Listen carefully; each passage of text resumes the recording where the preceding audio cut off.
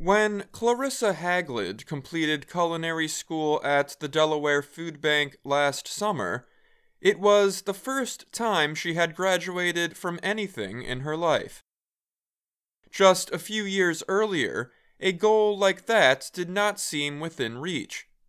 In 2020, she was charged with armed robbery and later sentenced to prison. Haglid told VOA that she lost everything, including the custody of her children. As she approached the end of her 4-year prison sentence, she learned about a restaurant service training program available to people in jail.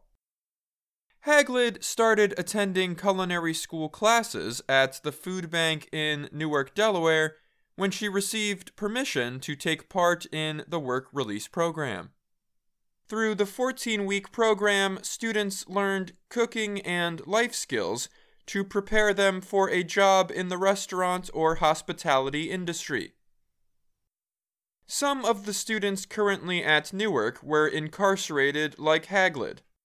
Others are in substance abuse recovery programs or underemployed, meaning they have been out of the workforce for a long time, said Anna McDermott.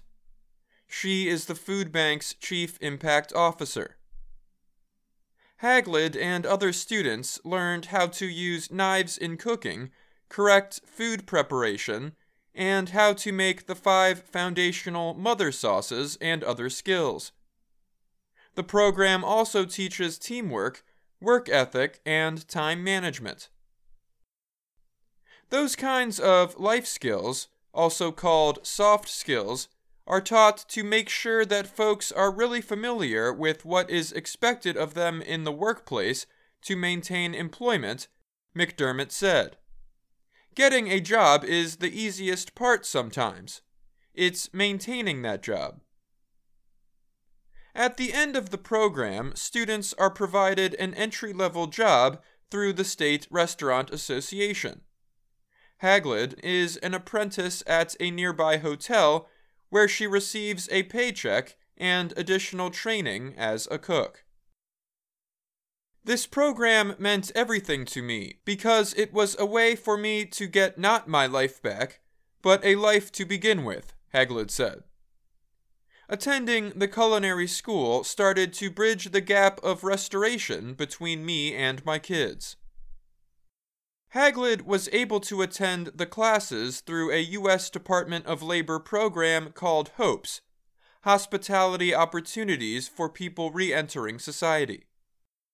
HOPES is operated through the National Restaurant Association Education Foundation, or the NRAEF, an industry group, which partners with community organizations like the Delaware Food Bank.